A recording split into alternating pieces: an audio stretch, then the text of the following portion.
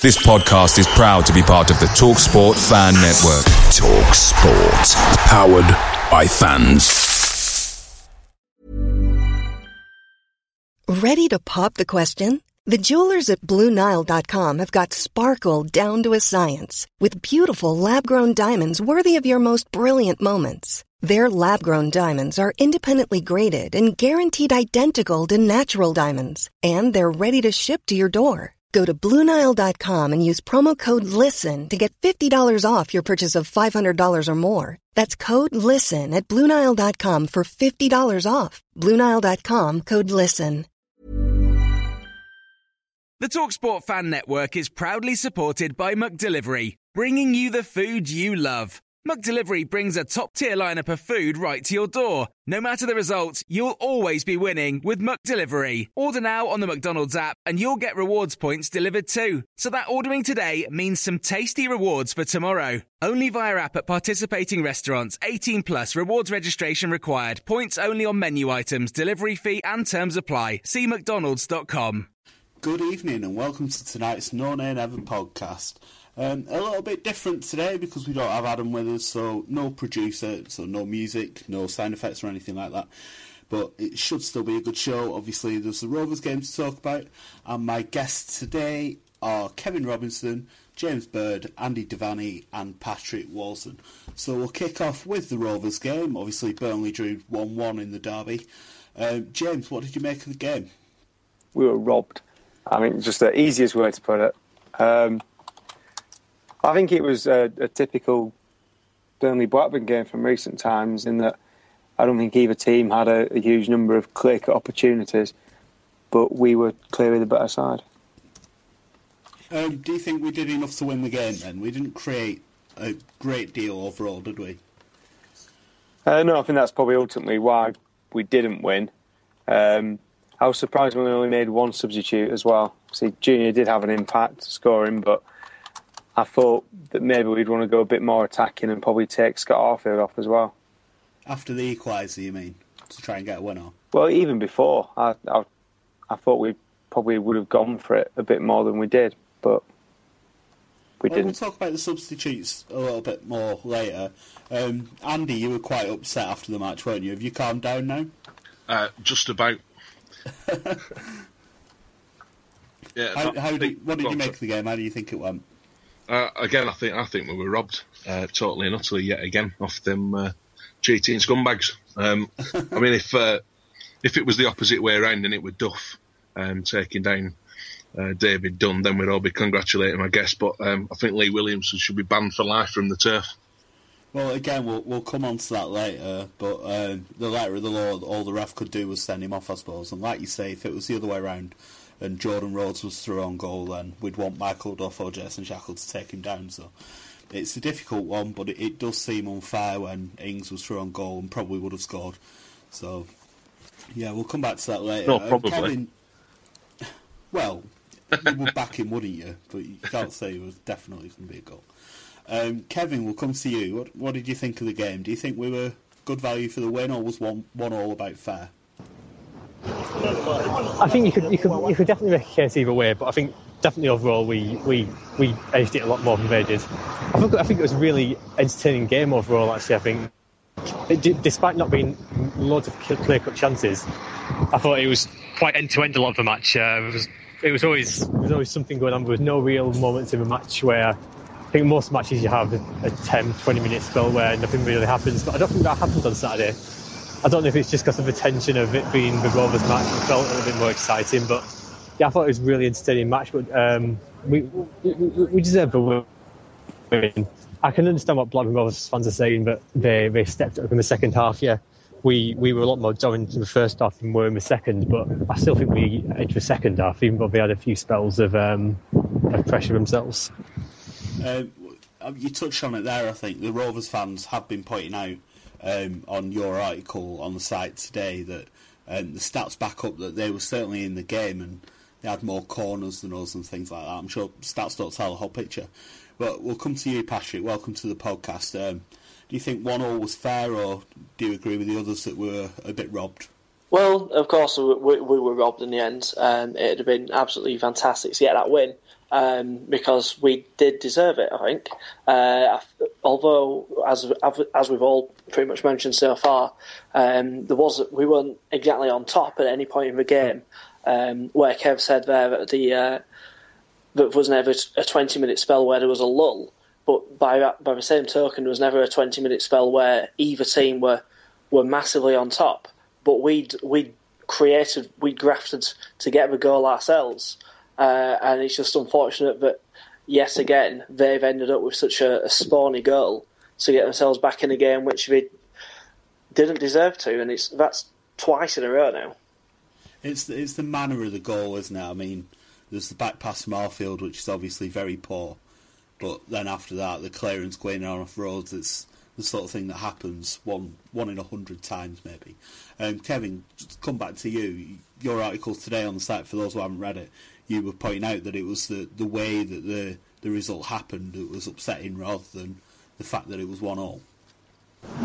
It was, yeah. I mean, it's because it's not just the first time it's happened. It's again, but we've been so close to a win, and had it stolen away from us It didn't feel like it was earned. I mean, I think I said in my thing on the site that if they'd really earned the draw, if they'd scored a wonder goal or they'd split a defence apart or just scored a header from one of their corners at the end, it'd be a little bit more, easier to deal with. But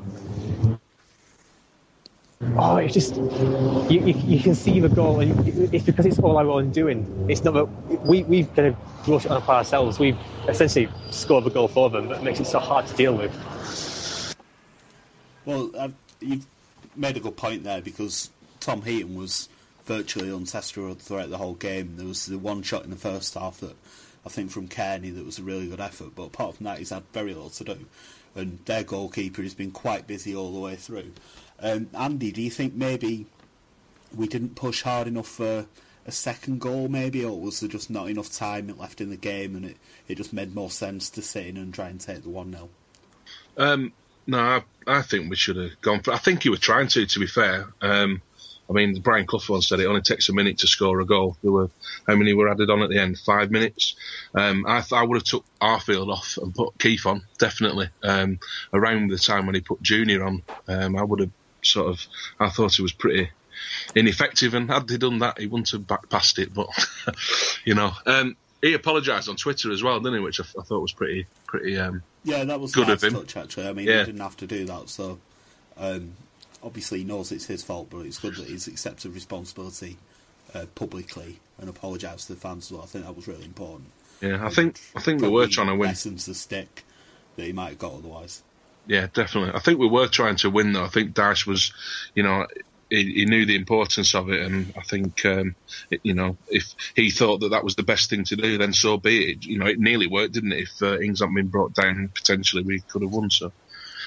Well, exactly, you're right there. And that was, of course, a break from, was it a Rovers corner that we broke away from? You just touched on, excuse me, I've got a terrible voice today, my throat's killing, so excuse me if I'm a bit croaky. But you pointed there on Keith Tracy, who surprisingly dropped from the side. James, you were one who was a little bit, you weren't expecting to see Kitely start on his first game after he's come in on loan from Stoke. Well, I thought if he was going to start Kitely, I thought he'd start Keith as well.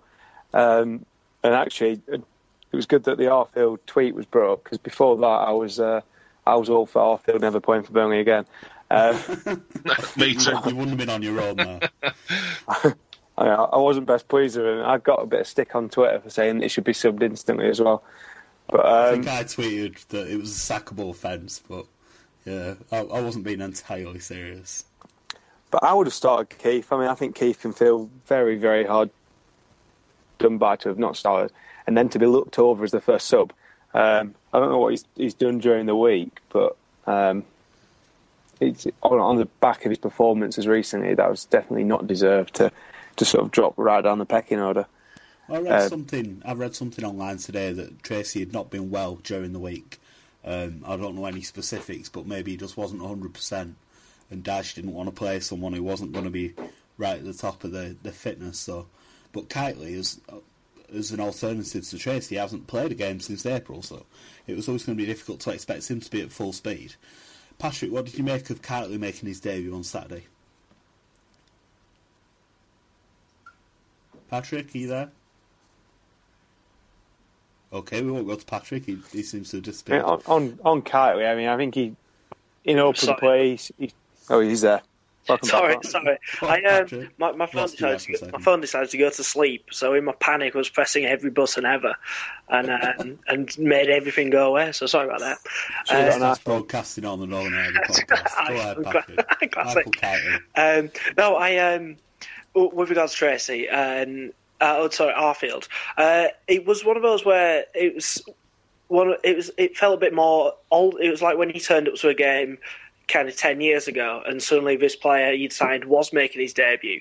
It doesn't always happen, does it now? Because so many managers are kind of loath to change a winning team, especially after we're so impressive at Derby. So it was definitely a surprise to see him start, and as you were discussing, in place of Tracy.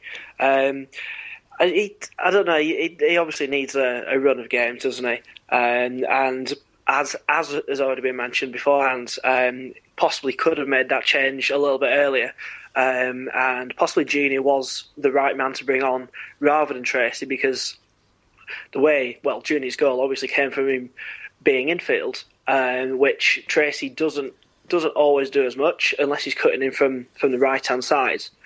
But that had been changing shape as well. So I'd have gone for it sooner. I'd have gone for it a good 10 minutes sooner than we did with the changes. But don't know. There's fair play for the substitution. And I think once we got that goal, we needed to keep it solid. So by keeping Arfield on, he gives us that, doesn't he? He gives us that more of a good, solid wide midfielder rather than a winger. So I think that's what Dash likes. I think that's why he's a fan of Arfield, because he offers the energy and he'll get about the pitch and he'll disrupt the play. So looking at it from that point of view, it was a good decision to leave him on. It's just that obviously it went a bit wrong with the back pass. And obviously on the point of the substitutions, we can only be so critical of what Dash did because, of course, he put Stanislas on and he scored the goal. To come to you, Kevin, on that goal, do you think it was one of the best in recent years at Turf Moor? It was really well worked, and then a fantastic hit from Junior. I bet you do, don't you? Absolutely. I've only just stopped cheering after that one went in. Yeah. To be honest, I have no idea what happened with the goal. It's just all a blur. I just remember seeing it scored in about 4 miles out, shooting it, and then jumping around the room celebrating and knocking a drink over and being covered in whatever I was drinking and just jumping around the room. And yeah, I don't really know what happened. It was fantastic. It was definitely, even if it had been, even if he'd fallen over, if Sam Vokes had fallen over and scored it with his bum or something, like a nude body part, it'd still be the best goal to be scored at the Turf in however long it was against Blackburn. It doesn't matter what type of goal it is. It's any goal against Blackburn at Turf's one of the best ever, isn't it? Yeah, well, it's a shame really that it didn't turn out to be a winner, Andy, because it was such a good goal as well. I mean, it would have been certainly a goal worthy of settling any game, wouldn't it? I nearly had a heart attack when he scored, to be honest. It was kind of like when Blake scored against them when we played at Ewood in the Premiership season. Yeah.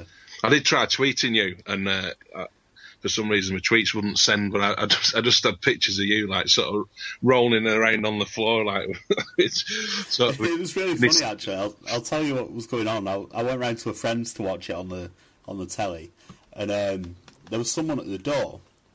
So we'd gone to talk to this guy at the door, and it turns out he was trying to sell some TV package or something. So he was talking to this guy at the door when Junior scored, and obviously I was screaming at the telly and jumping up and down, and then he brought the guy in because the guy was still trying to sell him that thing. So I'm like glued to the telly and swearing every time they foul one of our guys and stuff, and he must have thought I was a right loon. But yeah, the whole street I think must have been aware that something very good had happened when that goal went in.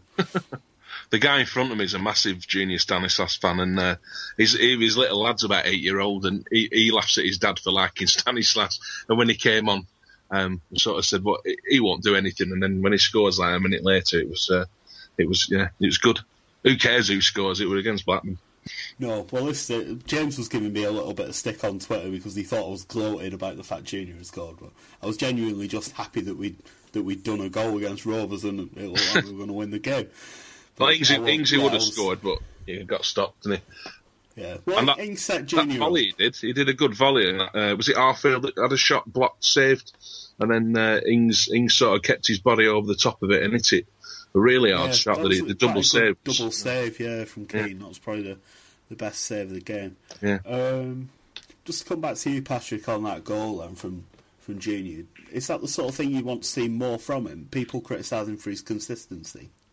Well, people do criticise him, and they have got a point. But Junior is the kind of one player in the team who can just produce the telling cross, the shot on target, which either goes in or gets parried back out. I mean, when you just imagine a Junior Stanislas goal, he's usually infield, he's usually kind of 25 yards out, hits the top corner half the time. But some of the times he needs 10 yards pretty much to hit it, which he created for himself by his, on Saturday.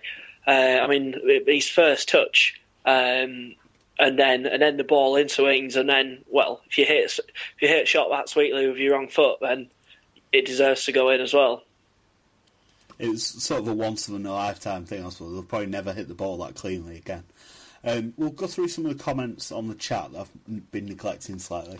Gemma's been on. She says, we were robbed, and the fact that Rovers were celebrating a draw against us like it's a win says it all. I think that's a very good point. The fans now saying, it's still 34 years and you're never going to beat us, but it's arguably 3 times in a row they've been lucky to get away with a draw, so it's certainly interesting how the tables are turning there. And a comment from Ganks as well, he says, it'd be hilarious if he said he wasn't impressed with what Gary Boyer, the Blackburn manager, is trying to do with the squad regarding bringing in good young players and promoting the academy lads, but saying that they are still bastards, which I think is an excellent point. And Ganks has been on asking if we can move to Tuesday, as he's a big fan of Gary Neville. Unfortunately, we do like going up against Gary Neville, so we're not going to be doing that. We'll come to the quiz now, actually, which is a special Rovers question. It's quite a tricky question, so hopefully it's going to go down well. If you are listening on the chat, please come in with your guesses, and if you're listening and you're on Twitter, you can put your guesses on and I'll get the question on. Use the hashtag NNNpod, and we'll get your answers read out as well. So the quiz question this week is, there's 25 players since the Second World War have played for both Burnley and Rovers. So who are they? And we'll start with you, Andy. Can you name any players who have played for both Burnley and Rovers? I'm going to name the Second World War. Yeah, I'm going to name a very good friend of mine who sadly passed away last beginning of this year, actually, John Kennelly, who actually still hated Blackburn. Fair play to him. I'm glad you mentioned him because, like you say, you're a personal friend of his and you wrote a very nice tribute to him on the site as well, so I'm glad you pointed that out. James Bird, a player who has played for both Burnley and Rovers. I don't even know, I guess. Come on, James, your favourite. There's 2 in the squad at the moment, come on. Oh, Keith Tracy, yeah, I'll go for Keith Tracy. Tracy, exactly. I can't believe you didn't get it straight away. Sorry. Terrible. Kevin, we'll have one from you. Well, I'm trying to think of his name. He's a defender. He's a centre-back. We had him on loan from Blackburn, but I have no idea what he's called, so I'm going to have to go with David Jones instead. David Jones is, of course, the other that's current. I can tell you, there's a couple that I think were on loan from Rovers that I can spot. I've got another one. 3. Was Lenny John Rose a Rover?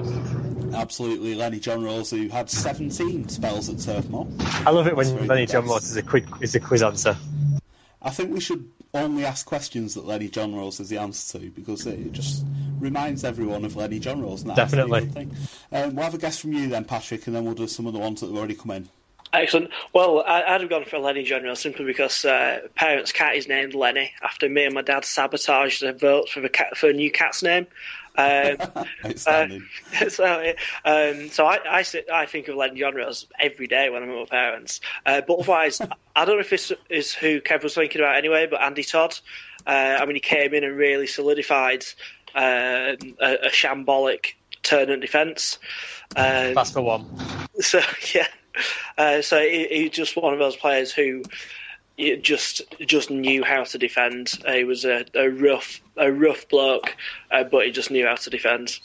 It was exactly what we needed at that time, weren't we, Andy Todd? And we've had Andy Todd from Leeds Claret as well, so congratulations to you for getting that one right. And a couple more guesses that have come in already. Matthew says Andy Cole, who of course played for Burnley at the end of his career. Andy, don't call me Andy Cole. Scored a hat-trick at QPR for us. Bradley Orr is a very good guess. The right back, who I think came on loan from Newcastle, is that right? And then there's a couple more. Jay Machiavelli, Robbie Kopak was the other defender who's been on loan. And I think we're up to speed. I'm on a bus now, by the way, and I'm under the speaker, so if we get another guest, it's just of a London bus announcer woman. But did David May play for Blackburn? David May did play for Blackburn, of course, a Premier League medal winner at Manchester United. And someone on the chat has said David May, so well done there. There's still quite a lot to go. A couple of more recent ones and a few older ones. Andy, you said you've got a couple of guesses for us. Yeah, I've got Gordon Cowans was one. Gordon Cowans is a good one. And there's a current vintage Claret, plays for the vintage Clarets at the moment. David Hamilton, he played for them as well. David Hamilton is a very good one as well. So we're about halfway there. Keep your guesses coming on the chat. And if you are listening through Twitter, use the NNN pod hashtag while I talk. I'm just going to check that no one's had any guesses there. Like I said, we're without Adam today because he's at university now. So lad. He'll be out on the lash. He said he has to go and be social. So no Adam this week. Yeah, there's no more guesses. So we'll go through the panel one more time. James, have you got any more? No, I did think of David May, but obviously Kev went and got that one. Okay, I'll give you a clue. There was someone who was at the club last year on loan. Anyone know the guy who was on loan last season? He wasn't very good.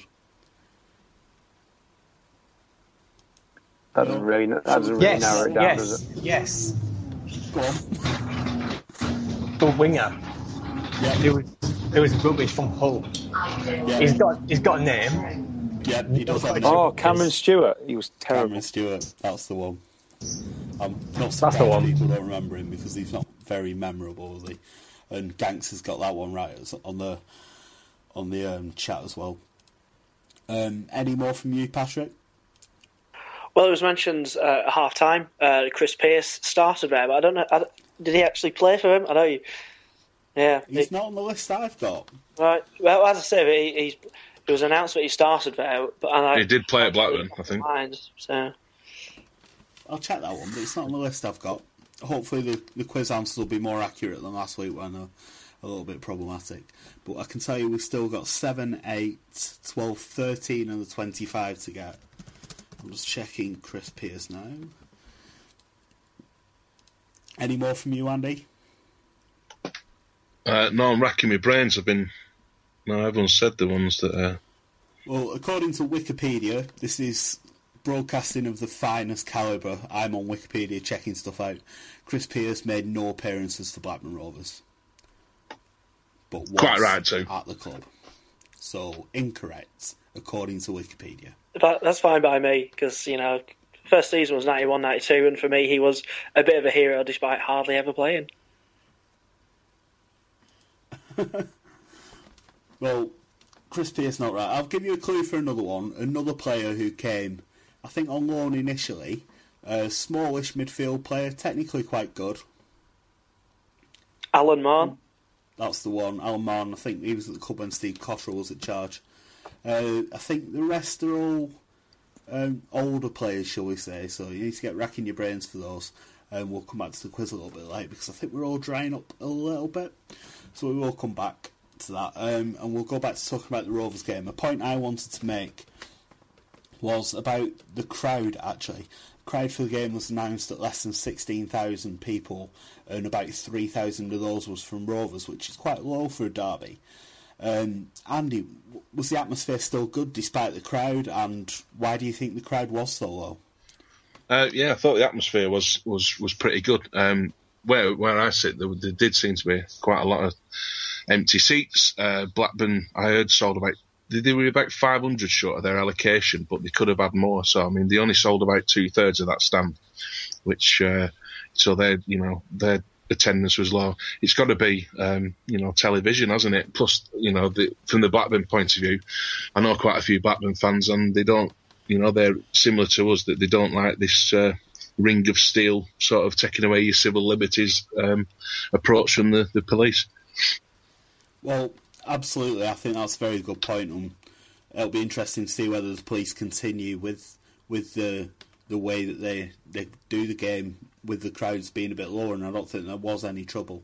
So that will be interesting. Patrick, what do you make of the policing? Do you think they've got it about right, or is it too much, or is it putting people off?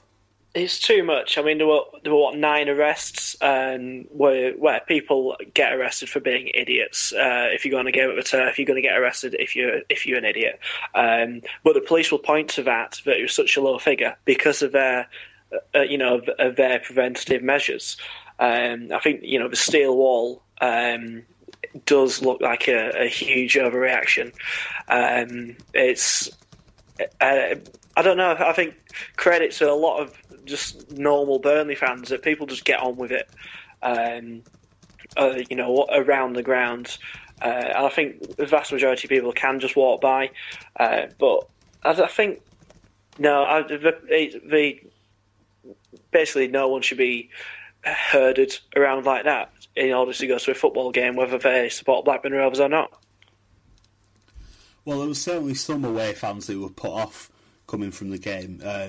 There was a woman did the Q&A for us, Catherine Oddy, who said she was going to come to the game, but she didn't want to bring her children because of the way the police behave. So there's certainly people being put off by that.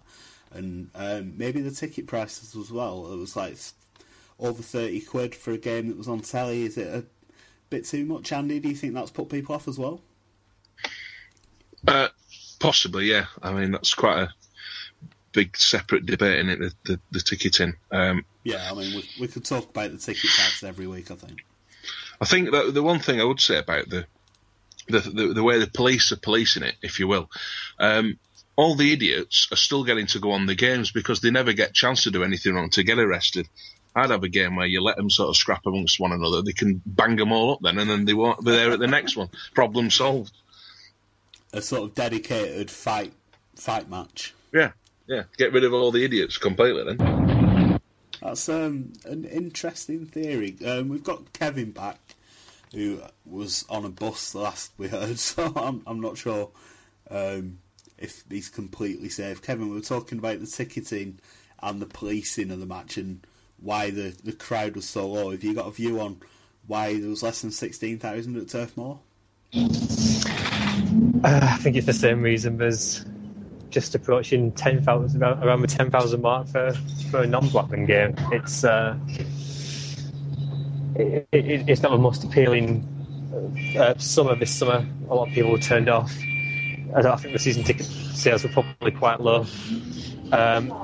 In addition to the high ticket prices, and again, people just don't want to be asked about the police, especially when it's on TV for free. So it's really disappointing, but it's so low. But I think you can definitely point to several reasons why that might be the case. Well, we've had a couple of reasons cited on the chat as well. Robbie's pointed out that you can only get one ticket per Clarets number. Maybe that was a bit unnecessary.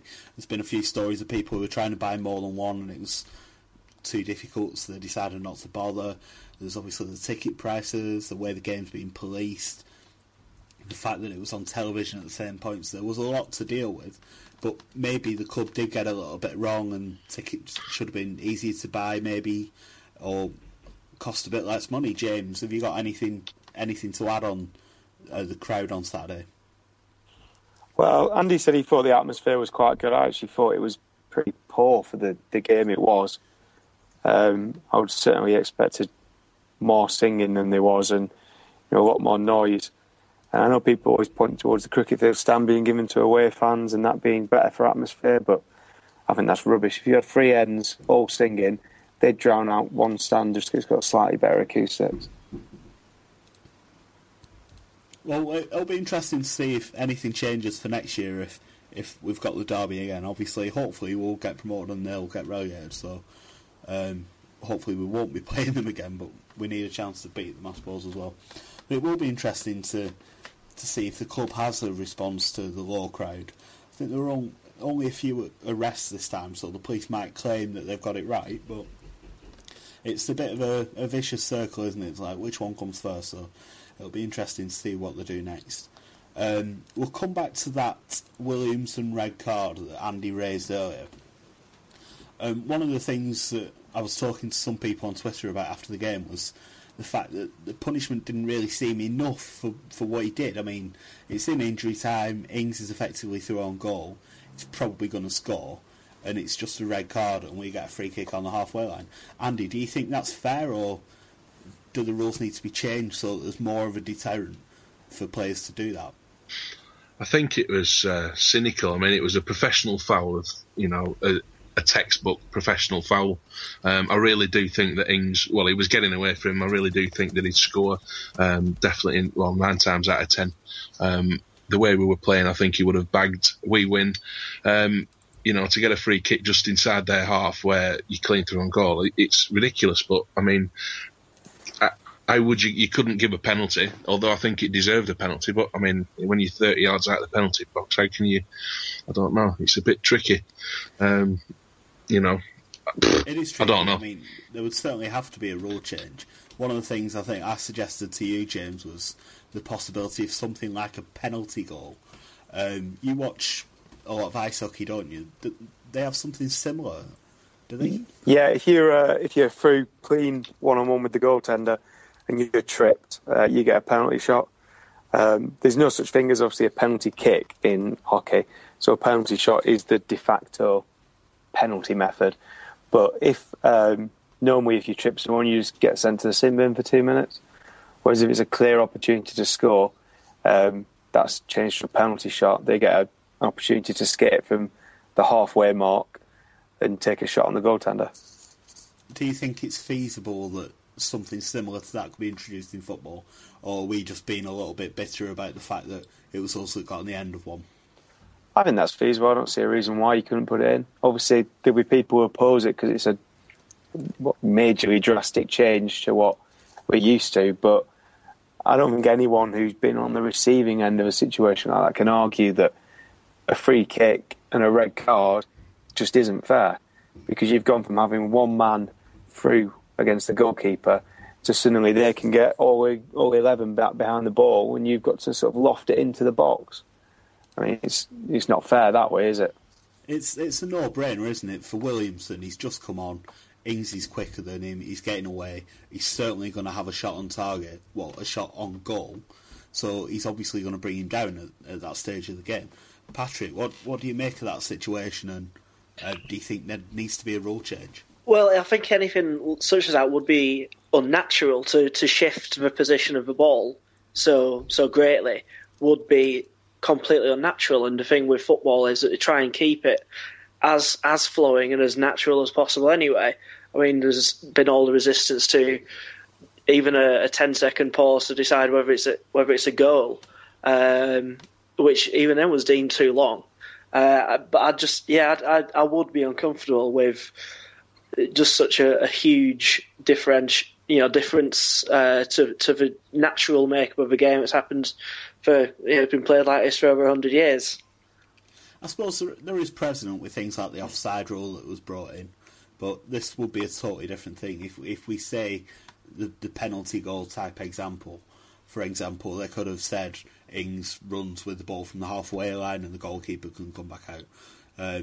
So it would be interesting. Let us know your views on that if you're on the chat, because it's an interesting thought. We do need to point out that if it was the other way around and it was Jordan Rhodes through on goal and Michael Duff had brought him down, then we'd probably be saying Duff's done the right thing. So we do need to point that out, and it maybe is slightly bitter on our point, but I do think it is unfair that Williamson just takes his red card and that's his punishment, and we basically just get a free kick in the last 3 minutes against 10 men. So it is an interesting argument. Just one last point on that game then, on on the Blackburn game from Saturday. Do you think, Andy, that maybe the 34 years thing is becoming too much pressure for the players? It's getting too much pressure for me. It's so I went to school there in the 80s and got, you know, you get quite a bit of abuse going from Burnley going to school in Blackburn, and to still not beat them when I'm 38 years of age is just so annoying. It's unbelievable. And we're getting closer and closer, but it's not just close enough. And I really do think it's about time we give them a pasting, and let's hope we do it. Do you know what I'd actually like is we don't win at Ewood, but then we beat them in the playoff final, and we go up. Can you imagine the police? I would literally drop dead as the final whistle went, I think, and die a happy man. That would be an incredible game. But could you imagine if we lost that game? 80,000 people will bus to Wembley. I know, that would be horrible, but also incredible. Fences round Wembley to keep it as two halves. And we'd have to set off 6 days before. Yeah, probably. Everyone would have to take a month off work. God. Don't even want to think about what that would be. You joke about it, but... Well, it would be interesting to see what they do. I mean, if insisting on busing people to the other ground, and would they try and enforce that? Can you try and enforce that? It'd be impossible, wouldn't it? But I'm sure they'd come up with some bizarre way to try and keep the fans apart, thinking that there'd be a massive riot. To be fair, I think that would dilute the amount of idiots you get there. With so many being there, I think it'd almost become safer. Yeah, it would be weird. I mean, even on a normal game, the vast majority of people just want to go and watch a football match, don't they? Yeah, and I think that you increase the number as well, because obviously you get more casuals in. I think at Wembley as well, it'd probably be harder to get for the troublemakers to get tickets together, so that would probably have an impact as well. But yeah, it's something to think about what that would be. Obviously, when I say casuals, I mean casual fans, not people who like to think that they wear Adidas trainers and kick 9 months out of each other. Suicide lot. Is that still a thing? Is the Suicide Squad still a thing? I hope not. Well, we'll go back to the quiz now then. We've had a few answers have come in, so get your thinking caps on, you three, because there'll still be a few more to go. The quiz question, if you're just tuning in now, is there's 25 players who've played for both Burnley and Blackburn Rovers since the Second World War. Who are they? And we've got about half of them so far, but there's some more guesses coming in through Twitter. We'll start off with Matt Crossley was on, but he only guessed some of the players we've already had. David Jessup said David Jones and Keith Newton. So we'll cross off Keith Newton. That was a very good guess. There was also some guesses from Richard Laycock, who got 4 of them already gone as well. Ian Creamer said Kevin Hurd.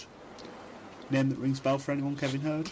Can't see it's one I reckon. Yeah, that was my guess for Kevin Hurd. Oh, did you say Kevin Hurd? Sorry. I was about to do. His wife taught me at junior school. Really? Yeah. Claim to fame. That's it, yeah. He lives in Barnoldswick still, I think. He's still in football, I believe. Oh, really? There's a couple more guesses coming as well. Andy, is there any former player that Andy doesn't have a connection to? I'm like the Kevin Bacon. I'm like just. We should do that as a quiz one week. We'll do like 6 degrees of separation. Andy Devaney and all Burnley players in history. We'll try and get that set up. We've had a couple more guesses through Twitter as well. Marshall Burke is the correct answer, so I'll cross him off. David Hamilton and Lenny John Rose had already gone, so I think we're down to the last 9 or 10 or so now. Someone said Michael Duff if it counts as his own goal, which obviously it doesn't. Jay McAvelli's gone, Andy Cole's gone, David Nail, Lenny John Rose, they've all gone as well. Keep your guesses coming in and we'll go through the panel again. Andy, have you got any more? No, I had Junior Bent in my head, but I don't think he did. I think I'm mixing him up with Marshall Burke.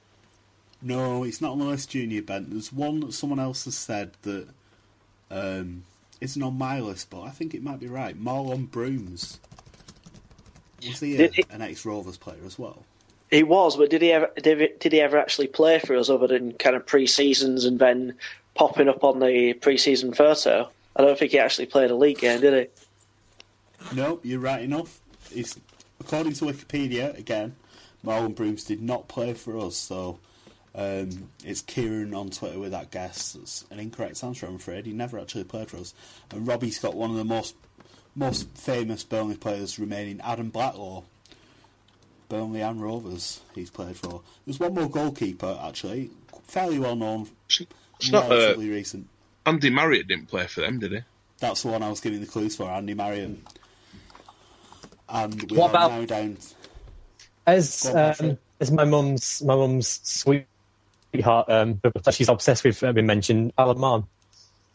Yeah, Alan Mann went, I think, while you were on a bus-related absence. Oh, I know him. I don't really.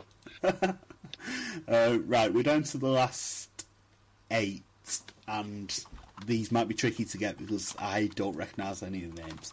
So I'm going to have to do some clues.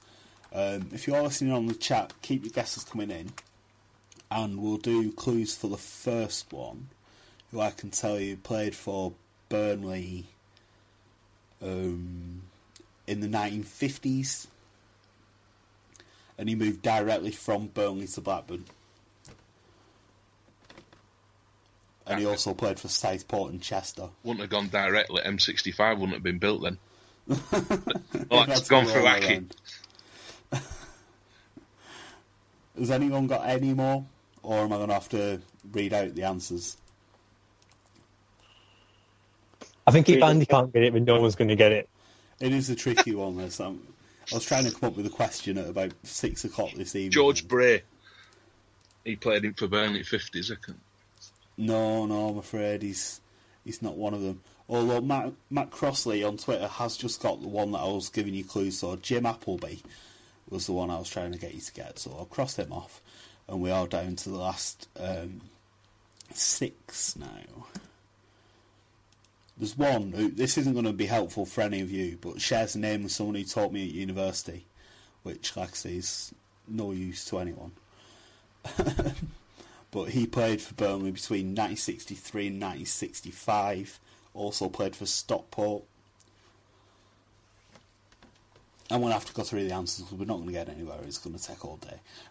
So the other 6 players that have played for both Burnley and Rovers since the Second World War were Paul Comstive, John Price, Eric Binns, Roy Stevenson, Peter Devine, and Walter Joyce. Do you know any of them, Andy? Any more personal friends? No, I remember watching Paul Comstive, and Walter Joyce is Warren Joyce's dad, isn't it? Is it? I didn't know that. Yeah. I've heard of Peter Devine, I think, played around late, about 87-ish or something, I think. 88? I remember as a kid having an Own Goals and Gaffs video, and Peter Devine takes the worst penalty ever seen. Is it worse than Gifton or Williams? Gifton or Williams actually kicked it, whereas Peter Devine kind of stumbles over it like a drunken old man. And I hope it's on YouTube. It must be, but it's terrible. It's terrible. Peter Devine penalty comes up in Google, so it must be there. It is indeed. Everyone listening to the podcast has now gone to YouTube to try and watch this penalty, and I'm going to do the same. We'll move on now to tomorrow night's game at Turf Moor. It's a quick turnaround, of course, from the derby, and it's Birmingham City at Turf Moor. I'm just watching that penalty, and it is absolutely hilarious. I'll put the link on the site as soon as we finished. I'm distracted by how bad that penalty was. But yeah, Birmingham tomorrow night. Andy, do you think it's good that the game's coming so quickly after the disappointment of Saturday? Sorry, I'm just laughing at that. That is pretty funny. You have to put the link on that. Can we get back on track, please? Here we go again. The penalty's funny. Hey. It doesn't get nearer to it every time you watch it, do you? That is rubbish. What? Sorry, what was the question again? Moving on to the Birmingham game tomorrow night. Is it good that we've got another game so soon after the disappointment of Saturday? Yeah, definitely. I mean, the home form hasn't been great. Well, it doesn't seem to have been. I mean, probably hasn't it? But we just don't seem to kill people off at home. So, is that for the penalty? I don't know who that was. That's not me. Sorry, that was me. So yeah, I mean, if we go back to winning ways tomorrow, we've had 4 points in 2 games. So, you you'd probably take that. Wade Epley don't come on against us. Yeah, of course. Elliot will be back at Turf Moor. That's always a good occasion. James, do you think it's a good opportunity for 3 points? Birmingham have started the season quite badly, haven't they? Yeah, I saw Harry Redknapp he said to Steve Clark that he thought Birmingham were the best team they've played against so far. That just probably says more about the other teams they've played than Birmingham, because they look dire. And they've got 4 points from 6 games, and they've only beaten Yeovil so far. And to be honest, from what I heard, they were lucky against Yeovil. Or more, Yeovil were unlucky. So if we don't beat them, I don't even know what to say, because we've been fantastic so far. So I can't comprehend us not beating them. Well, the home form has been pretty good for a while now, so I think it's unbeaten in 7 or something. Or our stats man, does that sound about right? It must be about right. I can't remember the last time I saw us get beat at home. Yeah, so it's a big game, really, I suppose, when you look ahead to Saturday. A tricky trip to Leeds on the cards, so that'll be an interesting one to see if we can get 3 points on the board. Patrick, do you think, coming on the back of Saturday's result, that it's a good thing that we're playing again so soon? Just 3 days between those matches. I do, yeah, and it being at home again is a bonus as well. It means that, it'd have been perhaps too much if we'd have beaten Blackburn, but then been so up still from the game on Saturday, but we went into Tuesday and weren't quite on it. I think it gives us a bit more focus, that we can actually get a win, get 4 points out, whereas otherwise we could have had 3 points on a great Saturday night, or and then followed it up with a drab Tuesday, where in fact it was a bit of a after the Lord Mayor show kind of thing. I think that's an interesting point. Do you agree with that, Kevin? That with the long-term picture, it might turn out that drawing on Saturday was a good result? I'm not sure. I think say what you like about Sean Dyche, but he gets his team organised and he gets them prepared. I think he'll spend a lot of time with the team before the match, making them completely forget about Blackburn, regardless of what the result had been. He'd have been as soon as the match is over. That'll be the end of it, I think, with Sean Dyche. Whatever you say about anything else about him, he's definitely ultra prepared. So I don't think it'd have a huge difference, but I do agree with Passion to the extent that we're probably better, just in terms of naturally, we are probably better prepared going into this match on the back of a draw. But I don't think anybody would be happy going to the draw, so much rather going on a win. Looking for a silver lining, isn't it, on the cloud? Yeah. I don't think we would swap it, but it's probably an advantage, shall we say, for getting that draw. Do you think we'll changes to the team, Andy, or will it be maybe the same again? Kitely maybe drop out? Oh, sorry, wrong button. I think it'd be interesting to see if Arfield starts, I think. Yeah, that's a possibility as well, I think. And I would have had Longin for Duff as well. I'm pretty sure he played Duff because of experience, but I were frightened to death of him giving a penalty away and a red card. I think Duff's first choice. Obviously, he came back into the game against Preston with better me, and I didn't expect either of them to start the next league game, but they did. So, I think that shows where his preference is. Yeah, that's obviously his first choice, isn't it? So I think Duff over Long will be for the foreseeable future, and Long will probably just have to wait until there's a chance to come back in through injury or suspension or something. Patrick, do you think we'll make changes tomorrow night? I'd keep the defence as it is because Birmingham have got Lee Novak up front nowadays, who is nothing other than a big bloke, is he? Really, he's like I don't know. He was in the same Huddersfield squad as Alan Lee, and they're both very, very similar players. So I'd keep it at the back. I'd keep it the same. I think Mee had a decent enough game on Saturday. Was solid enough. Gave us a good base, but because we've got a good base there, I think we can have a bit more ambition going forward. Whether that is, if Tracy didn't figure one bit on Saturday, is he out of the picture now? Otherwise, is it a case of what has Junior done in there? say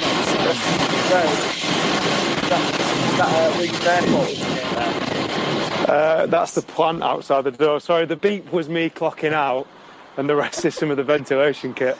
Oh dear, this has been a little bit of a shambles today, so I apologise for that. But we will soldier on. Kevin will come to you on the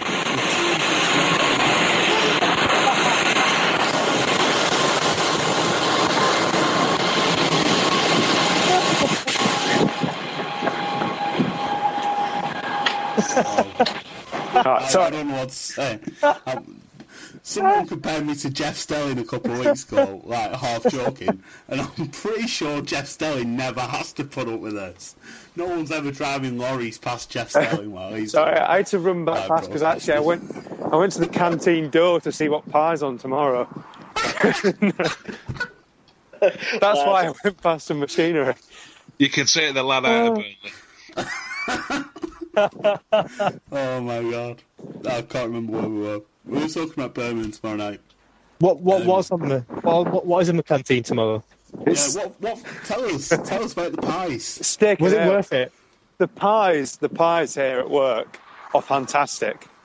The cutlery and crockery leave something to be desired in terms of cleanliness, but the pies they put on it, it's fantastic. You can't argue with it. They got a bit. They were a bit exotic last week on Thursday as well. We had paella. Oh, today we had Chinese. So did someone get mad? Did someone thought it was a pie? Just tuning in. This is James Bird's Pie Podcast, and we'll talk about football another time. We might as well stay with the pies. I think. Can you order them with your iPhone though? No, not quite. Maybe put that to him. I think they're a bit cheaper at work though. They come with chips than they are at the turf. So my mate ordered a £3 pie the other night on the turf, and he was disappointed when it was so small. He expected quite a big pie for £3 quite heavy. Tell you what what they don't give you in size, they give you in temperature. Yeah, you're not paying for the pie. You're just paying for someone to keep you warm for a few minutes. It's hotter than Alan Partridge's apple pie, isn't it? I do like as well how Burnley have marketed it as the I pie, which in a broad Burnley accent will be an R par, which is just brilliant. I can't really see people using that much. I think we've got distracted somewhat from the matter at hand, which is football. If there's anyone still listening, we will do a bit more talk about football before we wrap it up. Kevin, tomorrow night then, Birmingham. Would you change the team at all? I'd be very surprised if Kiteley plays, having with the little football he's played over the last few months. But other than that, I can't see any changes really. I know I was a big supporter of keeping Kevin Long in the side after his mistake earlier in the season, but I do think that keeping consistency with your back four is very important, especially when we're doing well with our back four. We're not just conceding many goals. So I won't keep making changes there. And just for Scott Arfield to keep him in as well. I don't think you want to make too many changes after good form. So I'd bring, depending on how Dash is feeling, either Junior or Keith for Kiteley, but that's about it. You think maybe Stanislas has earned a start after his goal on Saturday, Andy? I'd put him in for Kiteley. Yeah, definitely. I mean, he does seem to be. I've said he was a secret weapon on Saturday, and he turned out to be. But he's either good or bad. Stanislas. He's a bit sort of. He never seems to have a middle grade. He either does something amazing or he seems to do nothing. But let's hope he keeps doing the amazing bits. I think he managed to do both on Saturday. Well, because apart from when he scored, he did pretty much nothing. It was just outstanding. Out of doing nothing for a couple of minutes, he suddenly scored, then just went back to. But you'd take that, wouldn't you? You'd take that. Well, maybe if he did it. Maybe if he did it a second time, and we could have won 2-1. I think it's a little bit harsh to criticise Stanislas when he did score that goal, and he was only on. I think it was 7 minutes or something after the goal when he scored. Oh, it was a great goal. I was shocked. for many reasons, but one of them being that he suddenly popped up with that goal in a derby. Because I didn't have him down as a derby-type player. It'll be interesting to see if opinion sways on Stanislas after that goal, because I think he has surprised a few people. Maybe someone like Tracy you'd expect to do that, especially with it being his old club and he's been playing quite well. So it's maybe unexpected that Tracy was totally uninvolved, but Stanislas repaired the manager's faith with the goal, didn't he? So. I mean, it's interesting you said that, because I think when Sam Vokes scored the equaliser against Blackburn at the Turf, I mean, that was a big turning point for people's opinion on him. I thought so, but there's still a lot of people who don't seem to think much of Sam Vokes. I don't particularly, but I really hated him before he scored against Blackburn. I don't know how you can say that. On Saturday, he ran after everything. I mean, if there's one thing you can say about Sam Vokes, is that what he lacks in pace, he makes up for in effort. Because one day someone's going to slip and he's going to be there. Yeah, I think every time we put in these ball in the boxes, though, he never seems to sort of be where he should be. To me, that but I don't fault his effort. In his defence, maybe the ball's just not going where. Maybe, yeah. Fair point. The cross has to be in the right place, and the striker has to be in the right place. He ain't no Ings. On Sam Vokes, I think I just said I don't think it's a coincidence that he scores with pretty much every piece of his body. I think he does get into the right place. He just doesn't. It just doesn't move. He just stands there. Just stands in the right spot. He knows the ball's going to come to eventually. He knows it'll hit him at some point, so he just stands there and he'll hit him and go in. We saw on Saturday and nearly scored with his neck. And it reminded me a lot of when Andy Gray scored charging the goalkeeper down. But if you chase after those lost courses, one day it's going to become a cause and he's going to score from it. It would have been interesting, wouldn't it? If the first 5 minutes or so was it that chance when Keane came out and smashed it against Vokes, and it was only a few yards wide. So that'd have been 4 goals for the season, 3 of them total accidents. I wonder. You're right. If he's not there, he doesn't get the chances. So you've got to at least credit him for being in the right place.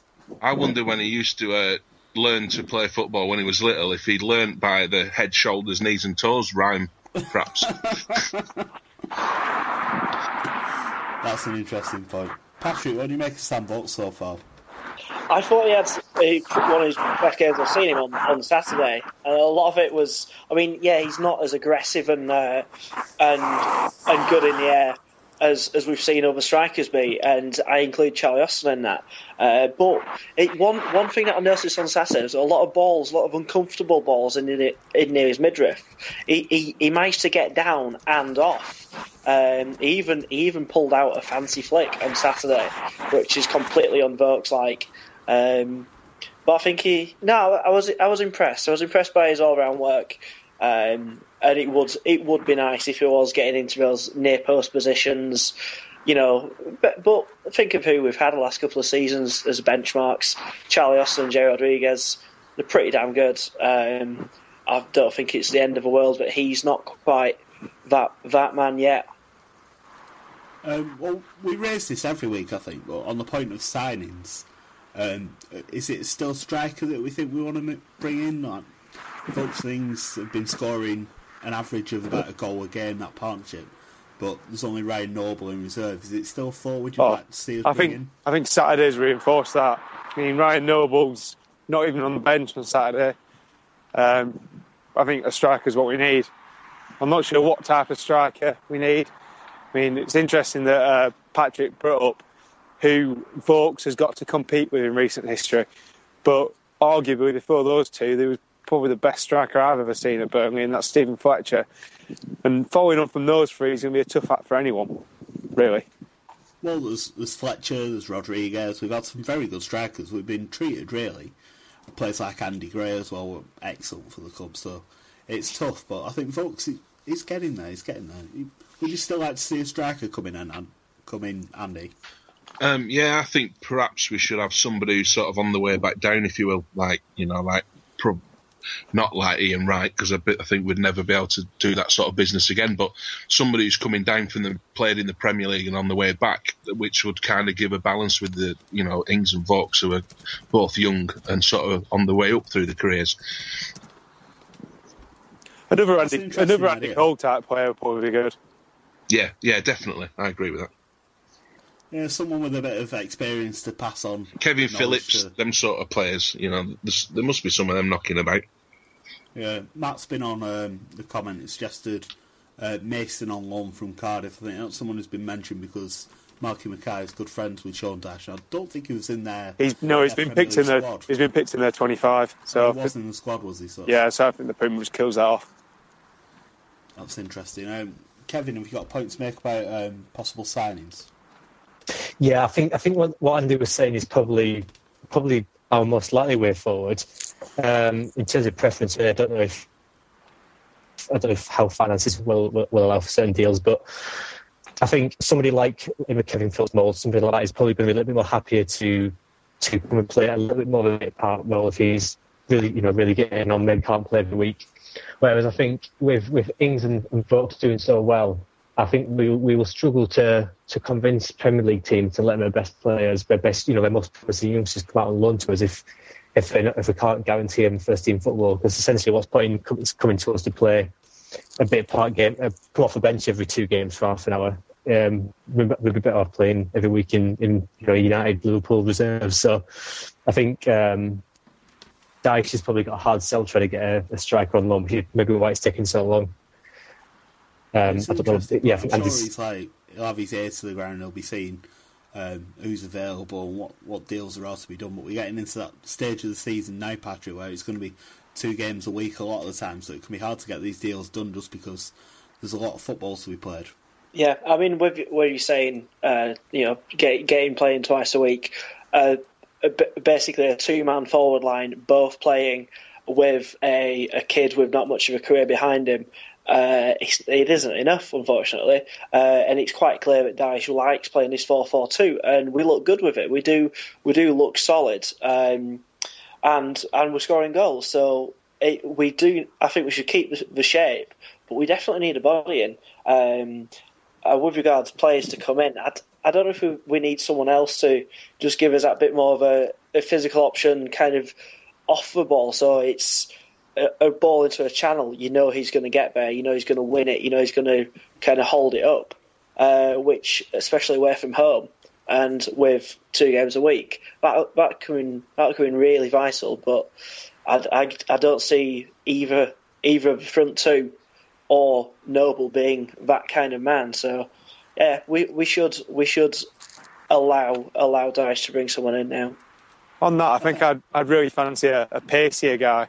You could just sort of bring on late and he can run people ragged with like the energy he's got compared to people who've been on all game.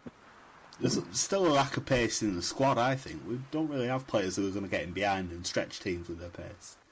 Like Patterson did that a bit, but it wasn't as quick as he used to be. We haven't really replaced him in that sort of sense. So I personally, I think it'd be great to have like a new Dimi Papadopoulos style player. Yeah, someone with that sort of really explosive pace. Maybe he can speak English and stay stood up for 10 minutes, but yeah, and actually not be going away to play for Greece every other week. I never thought I'd hear a word when he's another Dimi Papadopoulos. I remember seeing Dimi Papadopoulos, actually. One of the only good memories I've got of him. It was a League Cup game, I think, at Huddersfield. And he came on, I think he came on late and he scored the winner in extra time.